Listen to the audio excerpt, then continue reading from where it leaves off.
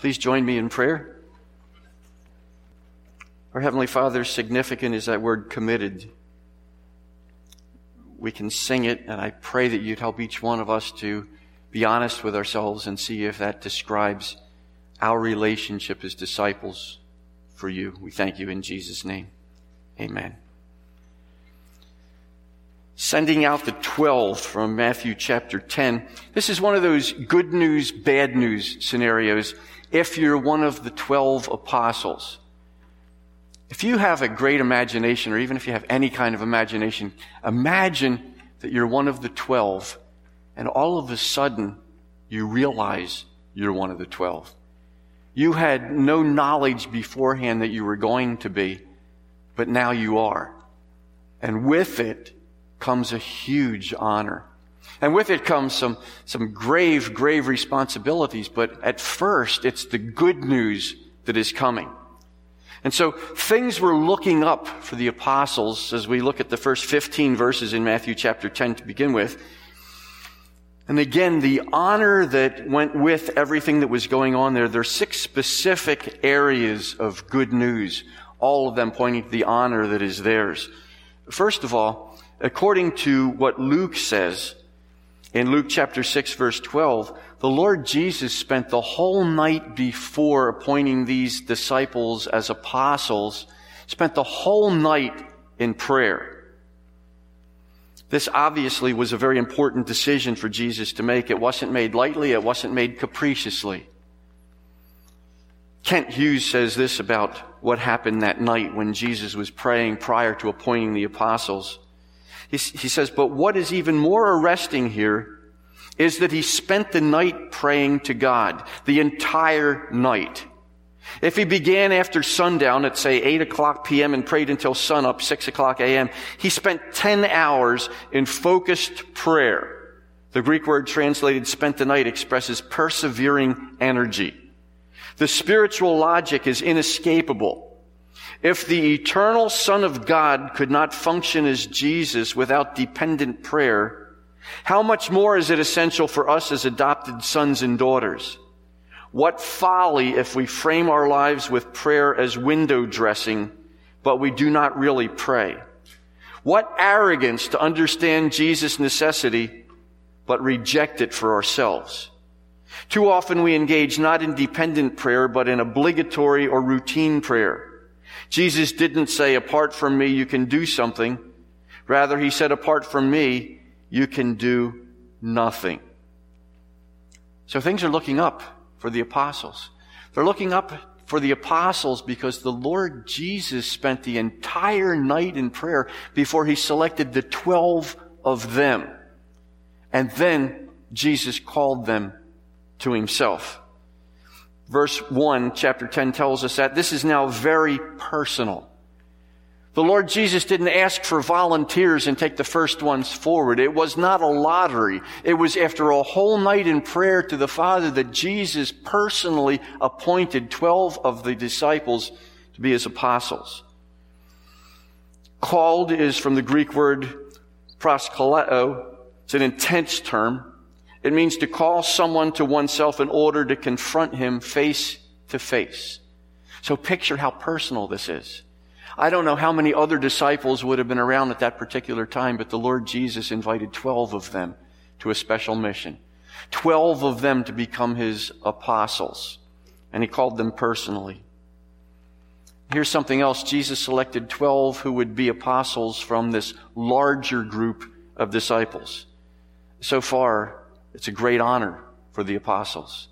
It's a great honor because it was very important to Jesus. Jesus showed that in a number of ways. And now there was a large crowd of disciples that could have been chosen, but they were the ones who were chosen. He didn't cut 2 or 3 from tryouts. Those of you that are into sports, you understand that there are people that try out for a team, and sometimes there are only a few more players that try out than are chosen. There weren't 2 or 3, though, that he cut from these tryouts. There was a large crowd. And the word for disciples here is a Greek word mathetes. It describes those who learn under the instruction of a master teacher. There were a lot of people who learned under Jesus' instruction. Therefore, there were a lot of disciples. In Luke chapter 10, it tells us that Jesus sent out 72 in pairs. At the ascension, there were 120 identified as disciples. Certainly they were there among others who may have left by that point. The word disciple or disciples is used almost 300 times in the New Testament. In fact, 294 if you want to be exact. I want us to look at some of those uses very briefly. Pastor Kevin's been taking us on a tour of discipleship over a number of months when he's been preaching. But a quick reminder of a couple of things that are here, some of the uses of the word disciple. And here's what I'd like for us to do. Ask ourselves, to which of these areas do we belong? What kind of a disciple are we? Because we're not just talking about the 12.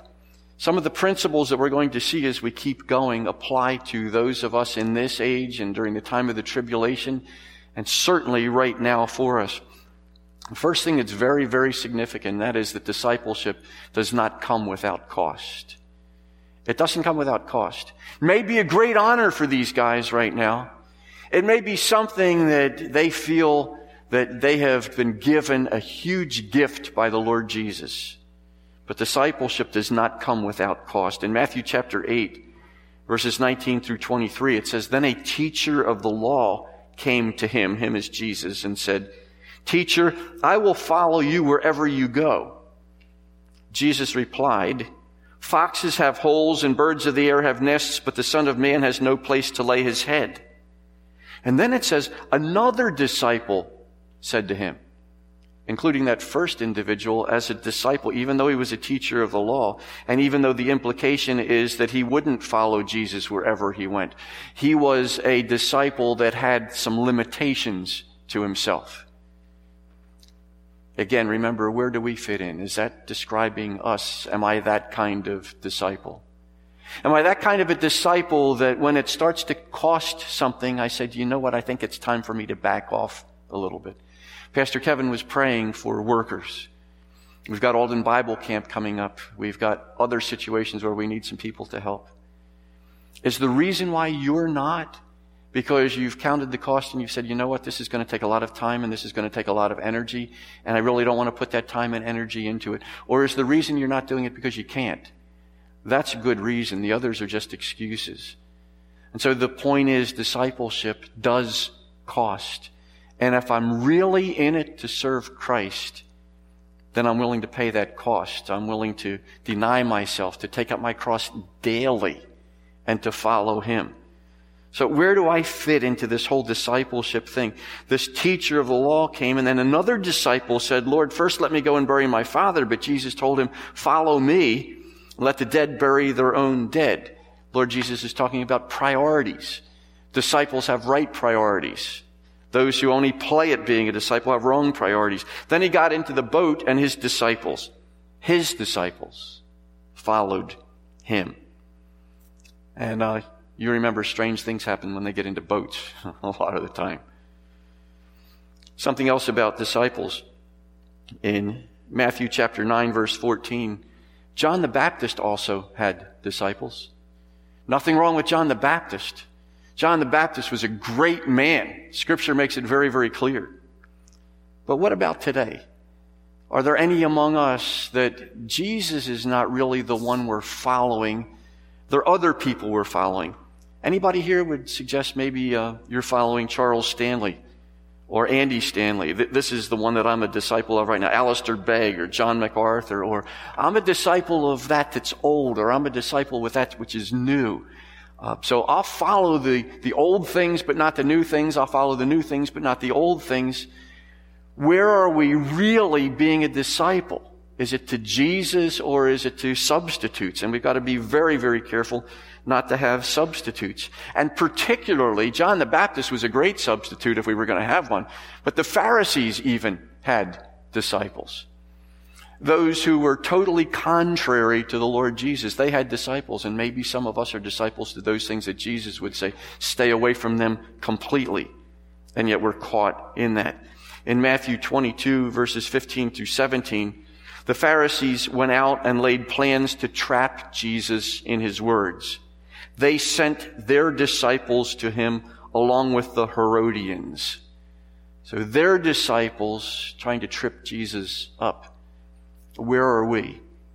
Are we following leaders who are contrary to Christ or who don't measure up to him at all? Then there is another kind of disciple that I hope we don't have any of them present here. But in a group this size, the chances are there are some. There are fair weather disciples. We won't take time to go to John chapter 6, but in John chapter 6, the Lord Jesus is giving a very hard teaching to the people. He acknowledges that. They acknowledge that. And a lot of the people who were counted as disciples deserted at that particular point. But it does tell us many of the disciples left, but it says the 12 were among those who stayed. Because it got tough. The teaching got tough. The commitment got tough. And so they left. They were fair weather disciples. Again, I hope there aren't many or any among us, but there very well possibly could be. Some consider being a disciple of Jesus an insult. And we look at that and we see that in John chapter 9, verses 27 and 28. This is a story of a blind man who had been healed by the Lord Jesus. The blind man was being interrogated by the religious leaders of that particular time. And he, the blind man, answered, "I have told you already, and you did not listen. Why do you want to hear it again? Do you want to become his disciples too?" Then they hurled insults at him and said, "You are this fellow's disciple. We are disciples of Moses." Some consider being called a follower of the Lord Jesus as an insult, and they don't want to have that said when they're with their friends, because it would be embarrassing to them. Because some are undercover disciples. They're secret, clandestine disciples. We learned of one at sunrise service on Easter in John chapter 19, verse 38. Joseph of Arimathea was a disciple of Jesus, it said, but secretly for fear of the Jews. How about you? Secretly for fear of those you go to school with, those you work with, those who gather with you at the family celebrations, those who are your neighbors, those you want to be cool with, and you can't be cool if you identify as a follower of the Lord Jesus. Again, I hope we don't have undercover disciples here who are literally ashamed of the Lord Jesus, depending on the crowd. We can be chameleons. We can look the part of a disciple here among others who believe in the Lord Jesus, but put us in another element we don't want anybody to know. And that's a shame when that happens. Jesus spent a whole night in prayer and honored 12 apostles by appointing them, calling them to himself personally, amidst a lot of other choices of those who said they were disciples, but the Lord Jesus chose those 12. Then he did something else. Jesus granted authority to his 12 disciples that he would then designate as apostles. He granted authority to them. Remember, this is God himself, the only one who can really give authority to anyone, and he gave them authority. He would call them from now on apostles, not just disciples. And what we have in this situation, we have the word authority, or exousia in the Greek language. It's from a verb meaning it is lawful, a right or power legitimately delegated. And that's what the Lord Jesus did. He legitimately delegated to them apostles, qualified representatives who were sent out on a mission. So these 12, given authority by the authoritative one to go on a mission directly from Jesus. They were given authority, catch this now, because this is still the good news. It's getting better and better and better for these apostles. They were given authority, it says, over unclean spirits to cast them out, and authority to heal every disease and every affliction. How cool is that? Wouldn't you like to be them? Wouldn't you like to be in that situation? Jesus has gone to a lot of trouble to pick them out, and now he gives them authority to do some really, really nice things. I can go out there because I have authority over the spirit world and over sickness, and I can heal every disease that there is. That's a pretty good deal that's working out for them so far. Then we see something else. The apostles didn't know it yet, but little by little they would emerge until they would find out that they were totally unique. First of all, the church was founded on the apostles. Ephesians chapter 2 tells us that. Consequently, you are no longer foreigners and aliens, but fellow citizens with God's people and members of God's household, built on the foundation of the apostles and prophets, with Christ Jesus himself as the chief cornerstone. The church itself, founded on the apostles and the prophets and Jesus himself, the chief cornerstone. The apostles, totally unique. That wasn't something that was given to all the other disciples, all the other followers who were there, but the apostles were. The apostles also had to be eyewitnesses of the resurrection. That made them somewhat unique at that particular time. They were chosen personally by Jesus, as we've been seeing here in Matthew chapter 10. They were authenticated by miraculous signs. So once again, this is good news. The good news is just heaping up. It keeps on coming. They were authenticated by miraculous signs. 2 Corinthians 12:12. The things that mark an apostle. They identify the badge of the apostle. Signs and wonders and miracles were done among the people with great perseverance. Can you imagine them? Here they are, 1 minute they're disciples. They're a few among many. And Jesus spends a whole night in prayer. Jesus calls them personally. He appoints them as apostles. They're unique. They're able to do a whole lot of things to identify as apostles.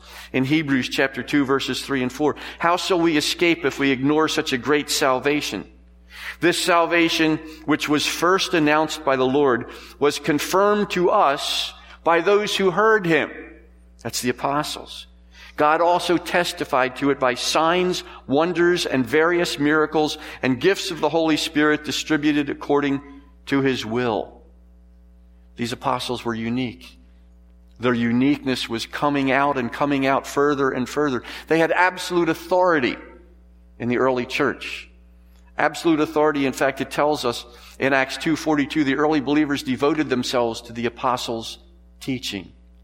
That was what was significant at that particular time.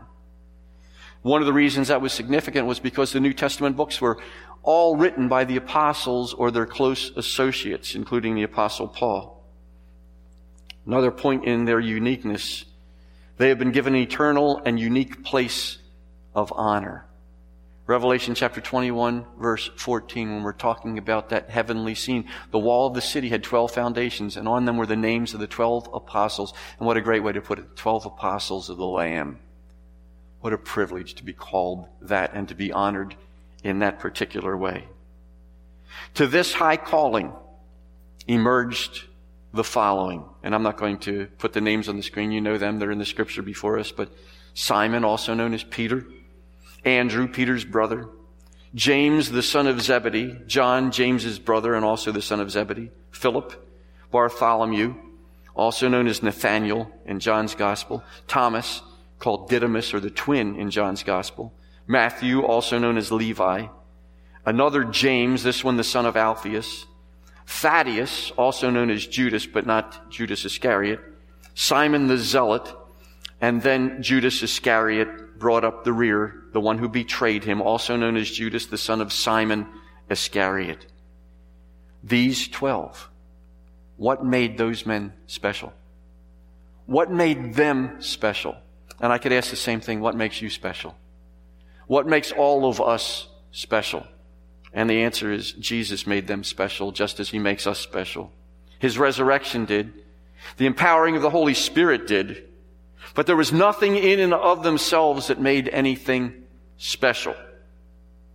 Who would have ever thought that the apostles, 4 fishermen, a tax collector, a zealot, that wasn't his vocation, but described there, and then others, we don't know much at all about what they did or who they were except in the context of when they were with Jesus. Who would have ever thought that these ordinary people would actually be the ones to turn the world upside down? Those 12. You could say 12 nobodies. And Jesus goes off into a mountain and he prays all night, and then personally he selects them and appoints them and gives them authority. And look what's happening. The good news for them just keeps building up and building up and building up. But listen to how they're described. When we think about the 12, we can think of a number of embarrassing episodes in their lives. Quarrels arose about seats of honor in the kingdom. There was pride, rivalry, competition, terror in storms, rebuking people who brought children to Jesus, terrified at the transfiguration, failing to heal people, indignant at the woman wasting perfume on Jesus, all the bravado that they would die with Jesus, and yet they all deserted him, every one of them. Found sleeping 3 times when Jesus needed them the most, forgetting to bring bread, rebuking Jesus. Can you imagine that? Rebuking Jesus. No, Jesus, that's not the way that it should be. Don't let that ever happen. Often clueless about what seemed to be straightforward enough statements Jesus made. Huddled for fear in an upper room, fishing for fish after the resurrection. That wasn't what Jesus called them to do. He called them to be fishing for people. These are classic exhibits of the truth of 1 Corinthians chapter 1. Let's turn there together. 1 Corinthians chapter 1, verse 26. Verses that we've heard before that describe them, that describe us, and describe what it is that God can do with the ordinary people. 1 Corinthians 1:26. For consider your calling, brothers. Not many of you were wise according to worldly standards. Not many were powerful. Not many were of noble birth. But God chose what is foolish in the world to shame the wise. God chose what is weak in the world to shame the strong. God chose what is low and despised in the world, even things that are not, to bring to nothing things that are, so that no human being might boast in the presence of God. And because of him, you are in Christ Jesus, who became to us wisdom from God, righteousness and sanctification and redemption, so that as it is written, let the one who boasts boast in the Lord. Classic examples before us. How did they get to be apostles? Through nothing of their own. Everything of the Lord Jesus. The ones Jesus called to be his apostles left no room for bragging on their part. One writer has said this, think about the ramifications of this. From our human perspective, the propagation of the gospel and the founding of the church hinged entirely on 12 men whose most outstanding characteristic was their ordinariness. That's the best we can say about them. Their most noteworthy characteristic, the fact that they were ordinary. Well, it gets better. We're still in the good news phase, and it's getting better and better. Jesus sent out his apostles with certain instructions. And if you're an apostle now, one of these 12 who all of a sudden have been singled out from all of the rest of them, and Jesus says, here's a mission, you're going out, here's what I want you to do. Even this is something that is good for them. He says, first of all, don't go to the Gentiles or to the Samaritans. Can you imagine the apostles' reaction? Good. Who wants to go to them anyway? I was a little worried about that because Jesus seems to kind of take a liking to them. He's done some very nice things for some Gentiles and for some Samaritans. I'm certainly glad that we don't have to defile ourselves and go out there and be among them. Some of you are saying, you know what? Why would Jesus say that? Jesus did love everybody. He died for the world, including the Samaritans and the Gentiles. Why would he be doing this? Well, this was only for this particular mission. This was only meant for this one time. And somebody comments on that. Why is that? That this was a temporary command is seen not only from the clear call of the Great Commission, but from the fact that Jesus had already ministered both to the Gentiles and Samaritans. He had healed the Gentile centurion servant and had first revealed himself publicly as the Messiah to the Samaritan woman of Sychar, who believed in him herself and led other Samaritans to saving faith. So what did Jesus say? He said, go to the lost sheep of Israel, to the Jew first, and then also to the Greek, as it says in Romans 1:16. That's what was happening here. Not excluding Samaritans and Gentiles, but there's a priority to the lost sheep of Israel. And here's what to proclaim. The kingdom of heaven is at hand. Can you imagine being the ambassador of the Lord Jesus Christ and being able to say that? The King is right here, right now. That's the message that I'm going to give. Coupled with all of these other things to give them credibility. What a great place to be in for these individuals. And here's what to do. Once again, heal the sick. And now it's added, raise the dead. What? Raise the dead, cleanse lepers, cast out demons. According to verse 8, do it for free also. You receive this authority without paying, so give without pay. Verse 9, you don't have to accumulate a lot of money to do this. Don't take your savings with you. Acquire no gold or silver or copper for your belts. Don't load up. It's not on you. No luggage. It says no bag for your journey. So no luggage. No change of clothes. No extra sandals or a staff. Because the laborer deserves his food. In other words, others can provide for you. You're not exactly going to be living off the land, but you'll be living off the people in the land, and you deserve it because you're a worker for the Lord Jesus Christ. Find a bed and breakfast. Give your hosts a proper greeting. Don't settle anywhere. Verse 13, if the house is worthy, let your peace come on it. Verse 13, second part of the verse, if the house is not worthy, let your peace return to you. In other words, no shalom for these people if they're not worthy. Otherwise, give them that shalom, give them that peace, give them that benediction, give them that prayer, give them that extra kindness, but otherwise you're not obligated to do that. And here's what you're to do according to verse 14, if anyone will not receive you or listen to your word. Shake off the dirt from your feet when you leave that house or town. Symbolize the fact that you're not going to have anything to do with them, that what they did's not on you, it's on them. And then it says they will incur a greater judgment than Sodom or Gomorrah. What the Lord's telling them is, I've got your back. They don't treat you well. What do you think's going to happen to them? It's going to be worse than Sodom, Gomorrah. Again, imagine the apostles now. This is all good news. This is fantastic. Even when people don't accept us, God's got our back. Jesus has given us a great mission, a great ministry. I said good news, bad news scenario. The bad news shows up in verse 16. Ominous times were coming. Along with everything good comes some things that most of us would say are not good. Ultimately, they are. But at first glance, these ominous times are not welcome times. And it's not just for the 12. Someone has commented, I think, very, very well on this point. Some of the specifics Jesus taught in this chapter applied only to the apostles. Yet in principle, they apply to his witnesses in every generation. Jesus pictures the 12 in their full mission.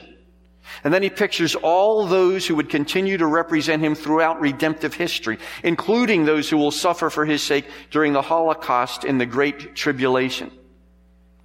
In other words, this passage has some immediate and future significance and fulfillment. The apostles, though, didn't raise the dead during this brief mission. At least it's not recorded. Nor at any other time during Jesus' own earthly ministry. Nor did they experience direct persecution until after the ascension. A few things in keeping with what Jesus got, but they really were persecuted after the ascension. And so the Lord Jesus says, I am sending you out as sheep in the middle of wolves.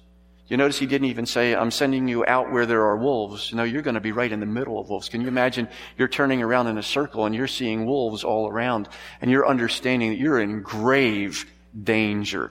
Because when they're packed like that, they usually mean business. Sending you out as sheep in the middle of wolves, so play it smart. As wise as serpents, as innocent as doves, and beware of people. Beware of men.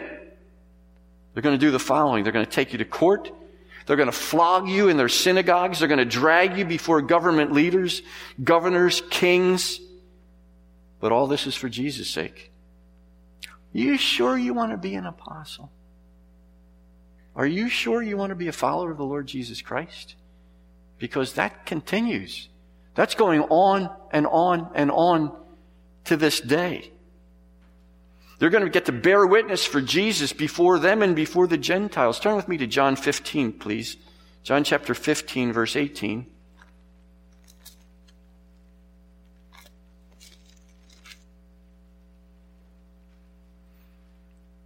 This may not seem like good news, but this is what Jesus said to his followers. If the world hates you, know that it has hated me before it hated you. If you were of the world would love you as its own, but because you are not of the world, but I chose you out of the world, therefore the world hates you. Remember the word that I said to you, a servant is not greater than his master. If they persecuted me, they will also persecute you. If they kept my word, they will also keep yours. But all these things they will do to you on account of my name, because they do not know him who sent me. Jesus is saying, do you know what? There's a lot of good news with this.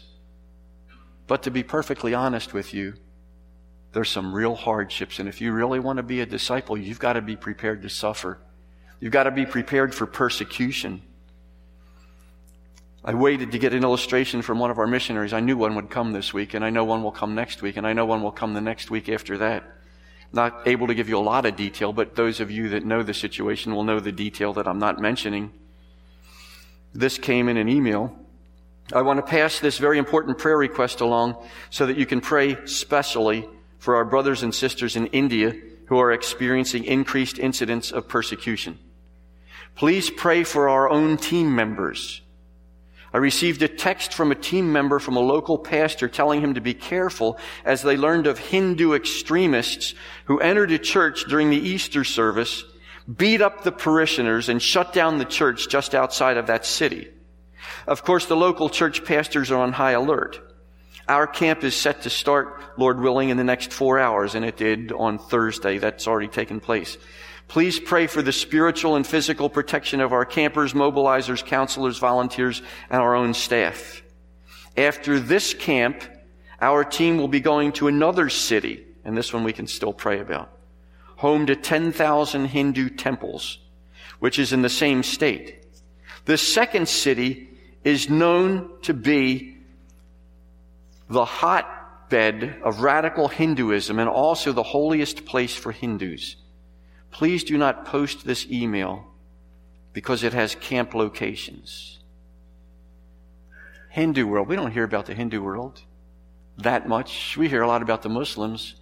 We had a lot of missionaries who have come back and forth and during the missionary conference who say, please don't record anything about my name, my circumstances, or anything else.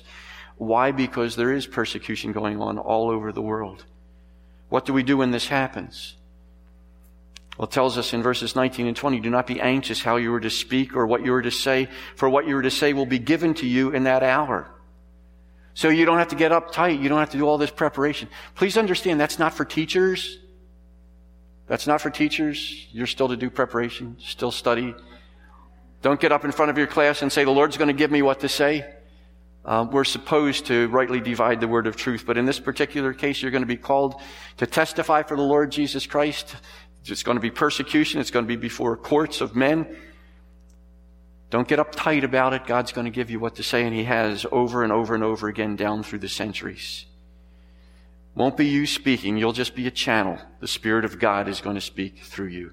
But here's how bad that it can get. Family members will sell each other out, according to verse 21. This is so sad. Brother will deliver brother over to death. Can you imagine that? My brother and I were as tight as you can be. I see Dick Osteen down there. I know his brother's with the Lord too, and they were close. Can you imagine that? Brother will deliver brother over to death. The father, his child? Can't even imagine that in a million years. Children will rise against their parents and have them put to death. You will be hated by all for my name's sake. Still want to be a disciple? A real one? Not an undercover one, not one who's deserted, but a real one who's willing to take the bad with the good, who's willing to take the ridicule with the praise, who's willing to take the scorn along with those others who might be encouraging us. But the one who endures to the end will be saved. The enduring won't save him, but the enduring will show that salvation has been secured. It shows the reality of salvation. When they persecute you in one town, flee to the next. We're not asking for trouble.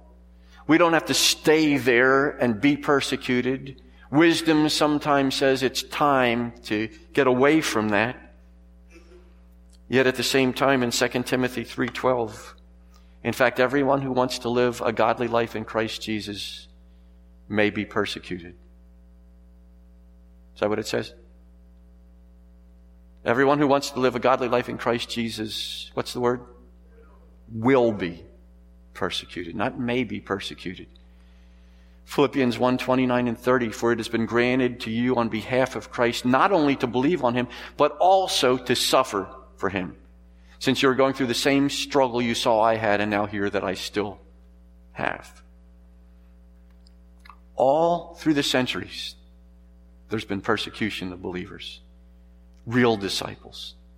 Not the ones who flee whenever there's any trouble.